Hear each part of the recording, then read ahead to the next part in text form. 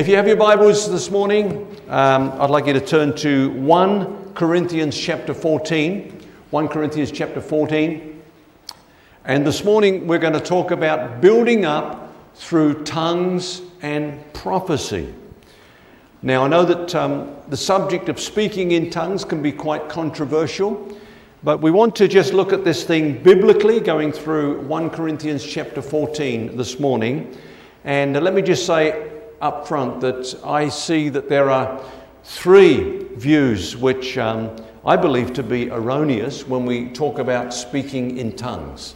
First of all, there are those who believe that speaking in tongues, and in fact all the charismatic gifts and manifestations, finished with the apostolic age. They were necessary to bring in the church, to establish the church. And we know on the day of Pentecost, they often say that, with all those visitors to Jerusalem, the apostles were speaking in tongues and the gospel was preached in all those different languages. And so in that apostolic age, it was necessary. But once the church was established, they were no longer necessary. Now, the sole scripture that is used to justify that view is in 1 Corinthians chapter 13, where it says, "Love never fails, but whether there are prophecies, they will fail. Whether there are tongues, they will cease. Whether there is knowledge, it will vanish away.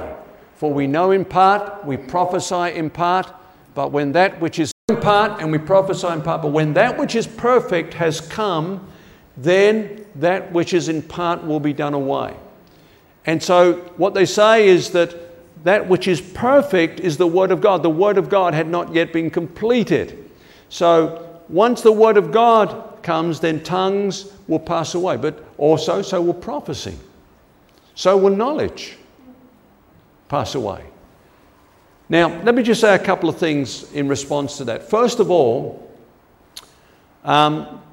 on the day of Pentecost, Peter did not preach the gospel in tongues, as is commonly reported. He didn't speak in tongues. In fact, all the apostles were praising God in tongues. And those who were present from different parts of the world heard them praising God in their own language. And so they were all drawn to that phenomenon. And then once they gathered, then Peter preached the gospel to them in his native tongue. Can you imagine him trying to preach the gospel in 14 different languages? Because there were at least 14 different tongues that were present there, it says in the book of Acts. But no, he preached in one language, in his own language. And the second thing is that this verse, it says that tongues will cease and knowledge will vanish away when that which is perfect is come. Now, what is that which is perfect? The response is, by the traditional view, is often that it's the Bible. When the Bible has come, then we don't need tongues anymore. But we need to look at things in the context. And it goes on to tell us what that is. For now we see in a mirror dimly, but then face to face. Now I know in part, but then I shall know just as I also am known. Very clearly, the context is teaching that which is perfect is when we go to be with the Lord Jesus Christ. Now we walk by faith, not by sight. Amen? Now we see Jesus by faith. Now we know in part by faith. But then, face to face, we shall see him. Amen? And so it's talking about when we go to be with the Lord. It's not saying that tongues will pass away when the Bible has come. Then, of course, secondly, at the other end of the scale, there are those who believe not only in speaking in tongues, but they teach that if you do not speak in tongues, you're not saved. There are some groups that teach that. And the basis upon which they teach that is implication. What I mean by that is this: there is no verse, not one single verse in the scripture that says if you do not speak in tongues, you're not saved, or you must speak in tongues to be saved. There's not one verse that teaches that. But what we find is in the book of Acts is that often when the Holy Spirit was poured out upon people, when they were receiving the gospel, they spoke in tongues. And so by implication, these groups say, see, you must speak in tongues. Those spoke in tongues when the Holy Spirit comes. So if you don't speak in tongues, then you're not saved. You have not received the Holy Spirit. Now, the only thing with that argument is they're not consistent because, for example, in Acts chapter 8, we read that the Holy Spirit was poured out upon a group of people that were responding to the gospel, and there's no mention of them speaking in tongues. When we come to Acts chapter 19, we find another group that Paul was preaching to, about 12 people, received Christ, received the Holy Spirit, and it says that they spoke in tongues and prophesied. So if we're going to argue on implication, then we should say that not only must you speak in tongues to be saved, you must prophesy to be saved. In fact, we'll go even further. Jesus said this, "These signs will follow those who believe. In my name they will cast out demons. They will speak with new tongues. They will take up serpents. And if they drink anything deadly, it will by no means hurt them. They will lay hands on the sick and they will recover." So if it's by implication, if we've got to see all these signs to determine whether someone has believed and been saved, then they must do all those things. I would say if you try to do some of those things, the Christian population will be culled considerably. I do not advise you to pick up snakes or to drink anything deadly.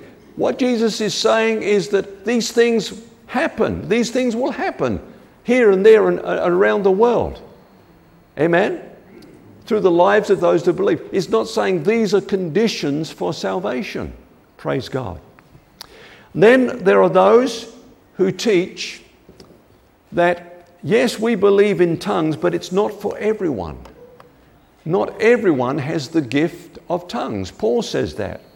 Now, in response to that, we need to say this, that there is a difference between speaking in tongues and the gift of tongues. And I want to talk about that, and I think that Paul speaks about that very much in 1 Corinthians chapter 14. Now, some people who resist tongues go even further. They say, not only is it wrong, it's of the devil.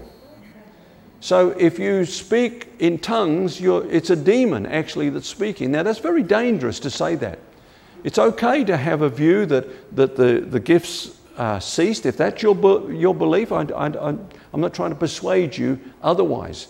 But please be careful about stepping further and saying that it's of the devil. Remember, Jesus was accused of a similar thing.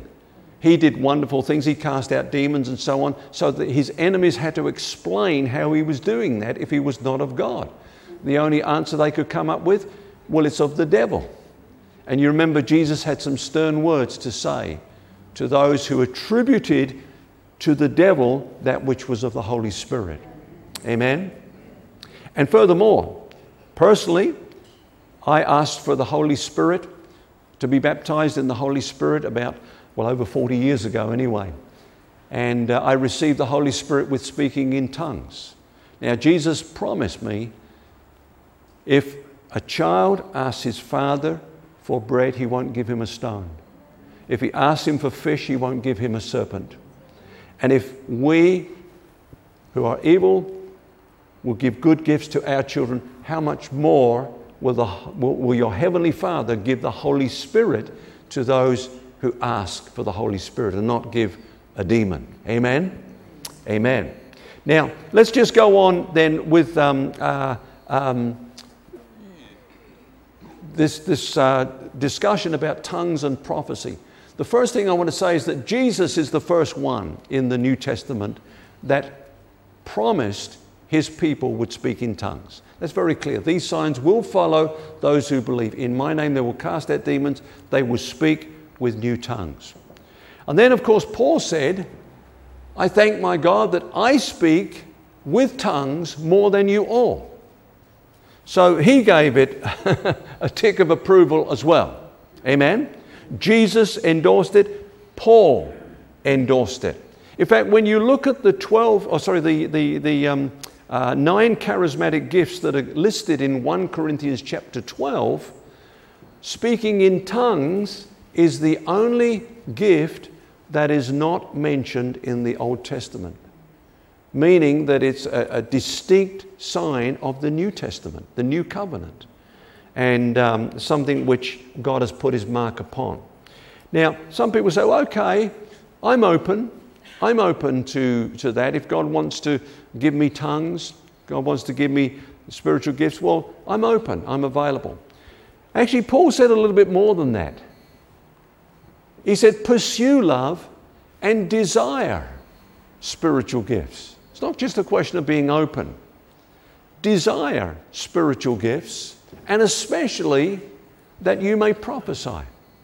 The word desire there is the Greek word zilou, from which we get the word zealous, which means to be passionate for. So he's saying be passionate about spiritual gifts and desire them, and especially that you may prophesy. In the same context, he says earnestly be passionate for the best gifts. Amen? And then back in 1 Corinthians chapter 14, even so, since you are zealous, have a strong passion for spiritual gifts, let it be for the edification of the church that you seek to excel. And so, Paul not only endorsed spiritual gifts, but he encouraged us to pursue them with a passion, because he saw the benefit that would come to the church when the Holy Spirit is allowed to build up the saints through the gifts of the Spirit. Amen. Now, much of Paul's discussion in this chapter, chapter 14 of 1 Corinthians, is a teaching on the difference between speaking in tongues and prophecy. Okay, there's a difference. And the main difference is that tongues is given for self-edification. Amen? He who speaks in a tongue edifies who? Himself. But he who prophesies edifies who? The church. Amen. So that's the main point that Paul is making throughout this chapter. He who speaks in a tongue edifies himself. It's something which is given to every one of us to build ourselves up. God hasn't given a means of edification to one person, but not to the rest of the body of Christ. So in Jude, for example, we're encouraged, but you, beloved, building yourselves up on your most holy faith, praying in the Holy Spirit. Amen. How does that work? You know, from my own experience, there are times when I'm just filled with worship towards God, and I cannot find the words that would do justice to what is in my heart. You know, and so it's almost like there's a mental blockage or limitation that does not allow the expression of what's in my heart to flow. But with speaking in tongues, you don't have to think about what you're saying. The Spirit just overflows in praise and worship. Sometimes you're going through a difficult time and you want to pray. And again, you know, you cannot find the words to pray that really do justice to the burden that's in your heart. Sometimes you're facing spiritual opposition. But God allows you through tongues to find that release in prayer and speaking to God, and to open up your heart to the Lord. And so tongues offer self-edification, to build yourself up in your most holy faith, as Jude says. Amen? And Paul goes on to say this: he who speaks in a tongue does not speak to men, but to God. Somebody once said to me when they learned that I spoke in tongues, you shouldn't speak in tongues. I said, well, I wasn't speaking to you. I was speaking to God. He who speaks in a tongue does not speak to men, but to God, for no one understands him. However, in the Spirit, he speaks mysteries. You know, on the day of Pentecost, when they were praising God, They were worshiping God, and all those visitors in Jerusalem came around. They were astounded. Why? Well, it tells us in the book of Acts, they said, we hear them speaking in our own tongues the wonderful works of God. We hear them ascribing to God praise and worship in a beautiful sound. You know, when I graduated from Bible school, we had a service and a special speaker who came, and during the time of worship, after he had spoken and before we were going to be graduated, there was just a time of worship, and he spoke in a tongue in the microphone. And you know, there was somebody there, a Jewish person actually, and he rushed to him afterwards and said, you know, you spoke in Hebrew the most sacred terms of worship to God. He said, it was amazing. He said, I was dumbfounded. He said, did you speak Hebrew? He said, I speak a word of Hebrew. But it was a tongue. And I'm sure you can tell me similar stories, many of you, of that kind of thing. Interestingly, that was in the UK. We moved to New Zealand years later. And years later, that same speaker came to speak in Christchurch, and I went to hear him.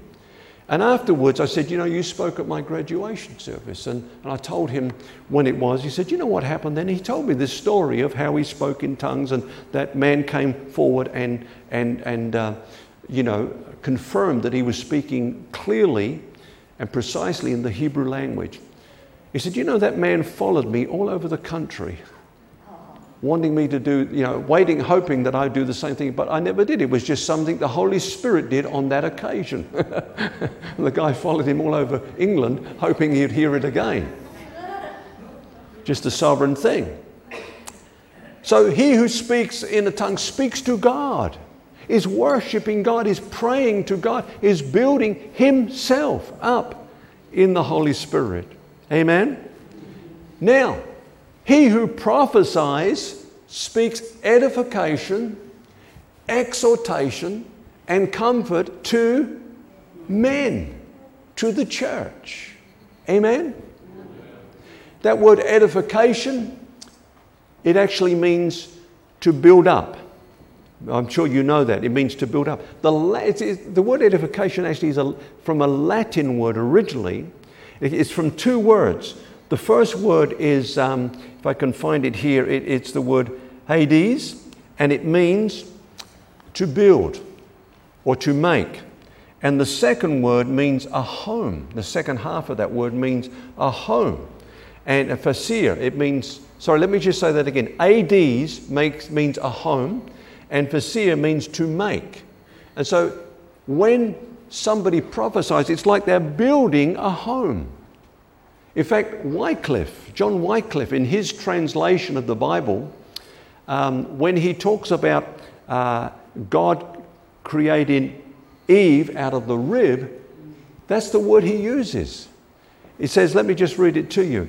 He says, the Lord edified the rib which he took out of Adam into a woman. He took this and built it into a woman. And so when we speak prophecy into people's lives, it's a part of building them up into what they're going to become. Amen? You know, Paul said to Timothy, do not neglect the gift of God which is in you, which was given to you through prophecy and the laying on of hands of the presbytery, the elders. You remember that scripture? And so that was a momentous occasion in the life of Timothy when he was released into ministry, and there was prophecy that he took with him into his life, into his journey in ministry. And, you know, I personally have been encouraged many times in this church, in our worship time, when we have times of prophecy. And incidentally, you know, if anyone's listening and they belong to a big church where they don't have opportunity to prophesy, don't be critical of that, because the size of the church would prohibit that. But that would normally happen in a smaller group where people are allowed to use the gifts that God has given to them to build up that group. Amen? And so sometimes on a Sunday morning, we have prophetic words, and I can tell you, they have been spot on. They've confirmed what God has given me to preach. It's encouraged me to speak boldly that which God has given me, knowing that it was from God, because it's a supernatural thing. And I know that many of you have had specific words spoken into your life that have built you up in your walk. He who prophesies speaks edification. Exhortation is the word paraklesis. Paraklesis, from which we get the word parakletos, or the comforter of the Holy Spirit. It literally means actually one who comes alongside to counsel. One who comes alongside to give a word in season. We don't know which way to go, and we're pondering our steps, and the Holy Spirit comes alongside us through the prophetic word and gives us direction. And then the other word is the word comfort, which is a Greek word paramuthion. It means to empathize, to come alongside one in order to comfort with tenderness. To emphasize, to say, I know what you feel like, I know what you're going through, and I've come to support you and to comfort you. You say, how does the Holy Spirit know? Because the Holy Spirit is the Spirit of Jesus, who was in all points tempted and tried like we are. Amen? And so he can come and speak comfort and encouragement to us. Now, let me reiterate what Paul is saying here. Very clearly, he's saying there is no benefit to the church in people speaking in tongues in a meeting. There's no edification to the church if you're speaking in tongues without interpretation. You're building yourself up only. You don't come to church for yourself. You come for the body. Amen? See, we need to grow up. If we just keep thinking about ourselves, that's staying immature. Sometimes people say, I don't think I'll go to church today. I won't get much out of it. Well, wrong reason for going to church. Go to give something.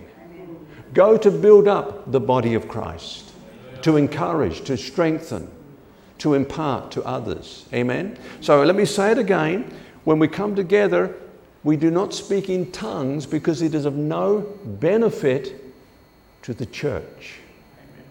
Do it at home, is what the Bible says, unless there's an interpretation. That's different. Now, Paul gives a couple of illustrations here. Or first of all, he says this, I wish you all spoke with tongues. Okay, so that's an endorsement, isn't it? I wish you all spoke in tongues, but even more that you prophesy. For he who prophesies is greater than he who speaks with tongues, unless he interprets, that the church may receive edification. Why is he who prophesies greater than he who speaks in tongues? Because, as I've just shared, he who speaks in tongues only builds himself up. He who prophesies builds the church up. We've come together for the church. So he gives a couple of examples of this. First of all, he says, even things without life, whether flute or harp and musical instruments, when they make a sound, unless they make a distinction in the sounds, how will it be known what is piped or played? Last Sunday, I had the pleasure of going to a piano concert. My granddaughter was involved in, 7-year-old. I went last year, and vast improvement in that 1 year. And so, grandparents are proud, aren't they, of their grandchild. I was so proud of her and just so amazed, actually. But my other granddaughter was there, and she's not even 4. And when Mia had finished playing, the room is full of people, Isla shouts out, "Can I have a go now?" And she has not had one lesson. So if she was on the piano, she'd be just like me. I wouldn't know what are these things? They're all black and white. What's the difference? I don't know. And you just crash and bang, and it would be an awful sound. And you, the congregation, would say, how are we supposed to respond to that? There's no tune, there's no rhyme or reason to that. What's all that about? How can we get involved in that? Amen? And Paul says that's what it's like when you speak in tongues in the church. You're leaving the rest of the church out. Okay? Second point. If the trumpet makes an uncertain sound, who will prepare for battle? The trumpeter, the bugler, was a very important soldier in the army because he sounded the signal that the captain or the leader was sending to the rest of the troops. Okay? But if it was unclear what he was playing, the troops are going to look at each other. Was that advance or was that retreat? Somebody else, I think it was Smoko, actually. Let's go. You can see, and so Paul is saying it's the same thing. What's the message?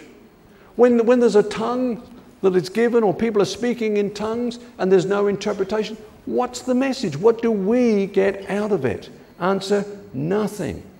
So Paul says, even so, you, since you are zealous for spiritual gifts, let it be for edification of the church that you seek to excel. Therefore, let him who speaks in a tongue pray that he may interpret. It's okay to speak in tongues in the church as long as there is an interpretation. If there's not, then it's for your personal edification. Amen? But if I pray, my spirit prays, but my understanding is unfruitful. What is the conclusion then? Now, whenever you read that, you think, oh, we're coming to the end. No, he's only about half the way through. It's like when Paul wrote to the Philippians. He says, finally, brethren, but if you look, he's only halfway through. Okay, it's just the preacher's way of trying to encourage you. Hang in there, hang in there. What is the conclusion then?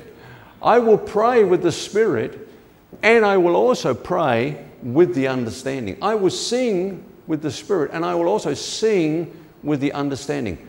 Otherwise, if you bless with the Spirit, how will he who occupies the place of the uninformed say amen at your giving of thanks, since he does not understand what you say? For you indeed give thanks well, but the other is not edified. I thank God I speak with tongues more than you all. Yet in the church, I would rather speak 5 words with my understanding, that I may teach others also, than 10,000 words in a tongue. Wow, that's very clear. Going back, he's saying, if you're all speaking in tongues, how will he who occupies the place of the uninformed? That word uninformed is referring to the unbeliever who would be in the meeting because he's a seeker or she's a seeker coming to find out more about God. Actually, the word uninformed in the Greek is the word idiot or idiotes. Idiotes. Okay, so if you're talking to someone who comes to church and they say, I'm not yet a Christian, so don't say to them, oh, you're an idiot. Don't say that to them. That's not very, very nice. It just happens to be the Greek word. But what he's saying is, if an unsaved person comes along and everyone's speaking in tongues, how can that person say amen to that? I'm with you on that. They can't. Amen. Then he says this, in the law it is written, with men of other tongues and other lips I will speak to this people, and yet for all that they will not hear me, says the Lord. Now what is that saying? Paul is saying this, that whenever God had reached out to a people, reached out, and they kept rejecting him, in the end, he would send someone to them who would speak in a language that they would not understand, saying he's rejected them. It was a sign of judgment. Now, can you imagine in this new covenant age, somebody who the Spirit of God had been stirring up, drawing to God, they came to church wanting to hear the Word of God, wanting to find words of life, and all they heard was tongues. That would be tragic, wouldn't it? That would be tragic. Therefore, tongues are for a sign not to those who believe, but to unbelievers. But prophesying is not for unbelievers, but for those who believe. Therefore, if the whole church comes together in one place and all speak with tongues, and there come in those who are uninformed or unbelievers, will they not say that you're out of your mind? You just imagine that? An unbeliever goes to church and goes home. So how is church? They're just, I don't know, they're just a bunch of crazy people. Gibberish, just speaking this gibberish, and I didn't get anything out of it. Not going back there again. And so, for the unsaved, there is nothing beneficial either. Brethren, do not be children in understanding. Children place all the emphasis on the wrong things, don't they? Yeah. They get excited about things that are not really life changers. The real issues in life. Brethren, do not be children in understanding. Don't put all the emphasis on speaking in tongues. However, in malice be babes, but in understanding be mature. How is it then, brethren? Whenever you come together, I love this verse. Each of you has a psalm, has a teaching, has a tongue, has a revelation, has an interpretation. That's church. We all come along. We don't all come to listen to one man, one person. We've all got something to share. That's why I love our open times. I love the fact that we're not too big, that we can't do that. We're a family, and you've got something to share. You've got a time to share it, and you can share it in this worship time. Let all things, as long as it's for edification. And I thank God we've never had to close anyone down because what they've done is destructive or anything. You're mature, and what you bring, it builds up. And I encourage you to wait on God before you come to church so that you've got something to share. A psalm, a reading, a teaching, a tongue with an interpretation for edification, a revelation, and so on. If anyone speaks in a tongue, let there be 2 or at the most 3, but in each in turn, and let one interpret. But if there is no interpreter, let him keep silent in church. How many times has Paul said this? He needed to at Corinth because it was just a free-for-all. It was crazy. It was bedlam. They were just coming along and everyone was speaking in tongues, trying to outdo one another in the flesh. Amen? Let him keep silent in the church and let him speak to himself and to God. Okay. Now he's talking about prophecy very quickly. Let 2 or 3 prophets speak and let the others judge. That's good. I'm a little bit against private prophecy. Somebody gets you on the side. Got a word for you, brother. Oh, here we go. Hang on a minute, you've got a word for me. Do you mind if I just call 1 or 2 of the elders or 1 or 2 of my brothers over here to witness this word? Because the Bible says if you're going to speak, others are to judge. Not judge in a judgmental sense, but discern. Discern. We have tests. There's the Holy Spirit within us that witnesses to the Word of God. There's the Word of God. Is this go outside what the Word of God says? Amen? Don't judge, by the way, on the basis of the vessel that brings the Word. Oh, he's not very spiritual, or she's not very spiritual. God uses all of us, not because of who we are. In fact, the most carnal church in the New Testament was the church at Corinth. And Paul said to that church in chapter 1, I praise you that you came behind in no spiritual gift. In fact, they were excessive in the gifts. Amen. So don't cut people out on the basis of, where they're at spiritually. Because God can use, in fact, Paul says this, do not quench the spirit. Do not despise prophecies. Test all things. Hold fast to what is good. Amen? Okay, moving on. And the spirits of the prophets are subject to the prophets. Sometimes people speak and they say, I couldn't help it. It's just the Holy Spirit made me say it and just overcame me. That's not God. God does not do that to you. He does not get you out of control. That's what the devil does. That's what the cults do. You never lose control. God will never take control away from you.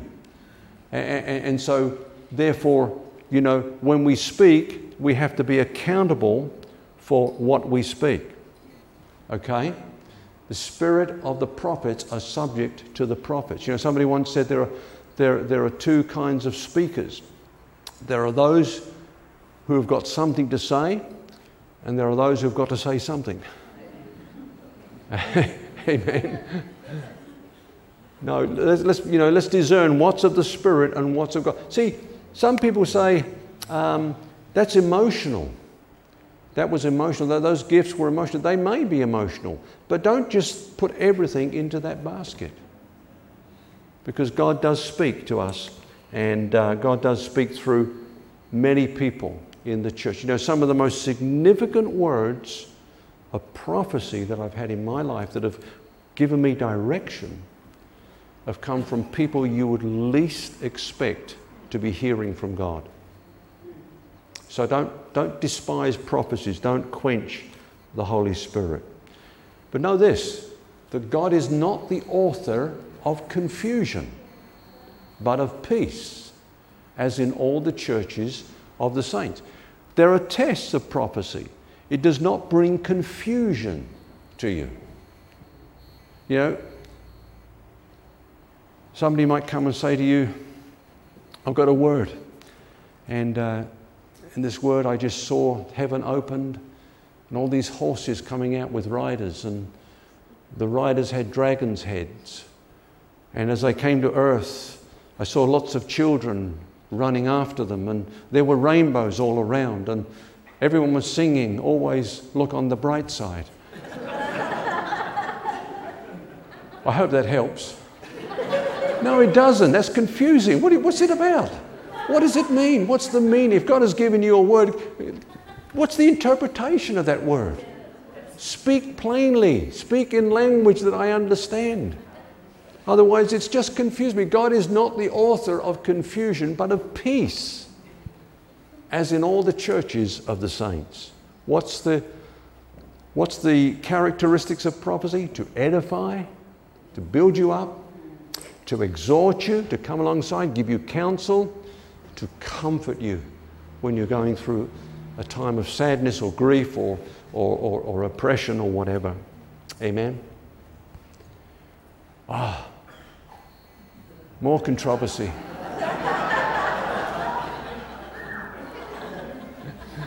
Let your women keep silent in the churches, for they are not permitted to speak, but they are to be submissive, as the law also says. And all the men said, no. No dinner for you today. See, is Paul saying the ladies cannot prophesy? No, not at all. It shall come to pass in the last days, says God, that I will pour out my Spirit on all flesh. Your sons and your daughters shall prophesy. Amen? Well, the lady said, amen. When Paul was out ministering, he came to the home of Philip. He says, now this man had 4 virgin daughters who prophesied. 4 daughters, every one of them prophesied. In fact, in this book of Corinthians, if you go to chapter 11, you'll find that Paul says, if a woman does prophesy, she should cover her head. Now, that's another issue altogether, but he doesn't prohibit her prophesying, just saying that it should be done in a way that was acceptable in that environment. Okay, closing now, finishing up. Or did the Word of God come originally from you? In other words, if anyone has a problem with this, you see, there are a lot of self-styled prophets that are just a law unto themselves. And sometimes they do the rounds. They go to churches and they just dump on churches. They just, put like a wet blanket on the church of condemnation and guilt tripping and so on, and then just go to another church and do the same thing. And when you try to speak to them, they are not teachable. This is who Paul is talking to. He's trying to bring order in this church. And he's saying, Okay, if you don't accept that, did the Word of God come originally from you? Or was it only you that it reached? If anyone thinks himself to be a prophet or spiritual, let him acknowledge that the things which I write to you are the commandments of the Lord. In other words, this is scriptural. You're not submitting to an institution. This is the Word of God. Amen?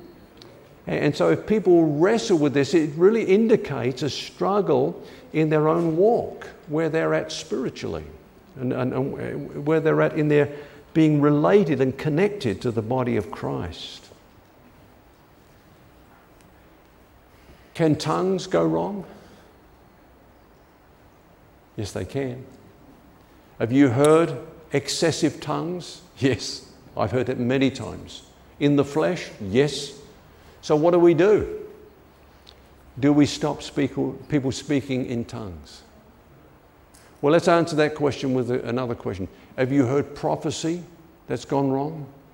That's messed with people's lives, that's confused them, that's given them wrong direction, that's bound them and so on? Yes. So what do? Do we ban prophecy? Let's even go further than that. Have you heard teaching that's wrong? Yeah. That's messed you up? That's taking you down the wrong track? Amen. So what do? Do you say no more teaching? No. We regulate these things, and we teach, we give guidelines. And that's what Paul has done in this chapter. And so he finishes by saying, therefore, brethren, desire earnestly to prophesy.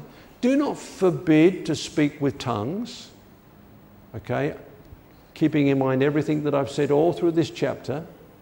The tongues is for your personal edification, not in the church unless there's an interpretation. Let all things be done decently and in order. Amen? Amen. Praise God. I trust that was helpful. It's practical. What we want to do this morning, we're going to close the meeting, and you're free to go downstairs for some fellowship, a cup of coffee, and just hang out downstairs. If you have never spoken in tongues, if you have never had that anointing whereby you've been released to speak in tongues and you would like that, we would love to pray for you. Okay, there's no pressure. We don't pressure anybody into anything. We don't push anybody into anything. We just lay hands upon you and we pray for you. If you'd like to do that, if you'd like to have that, we'd love you to come to the front. I'm going to ask Helen and the team just to come up, play something maybe very soft, very appropriate, very worshipful. And but let's pray as we do that. If you're not coming down the front, then feel free to go downstairs and have some fellowship. I know that morning tea is already waiting for you down there. Father, we thank you today that you have given us the Holy Spirit. And the Holy Spirit has been given to edify us. He's been given that we might build ourselves up through worship and through prayer and just through our self-encouragement by the Holy Spirit. We thank you too that He's been given that we might prophesy to the church and bring strength and encouragement, edification, exhortation, comfort to the church. And Lord, I just pray that as a church we will be those who are available to the Holy Spirit to work and to speak and to bless as He leads us to do so. I pray for those that are coming forward this morning, Lord, just to be released in that area. They've never spoken in tongues and they would like to do that. Lord, we just pray that you would just cause them to know that this is your loving gift. You would not give them anything that will be harmful, but only that which would bless them and build them up. So Lord, we ask these things in Jesus' wonderful name. And everybody said, Amen. Amen. Praise God.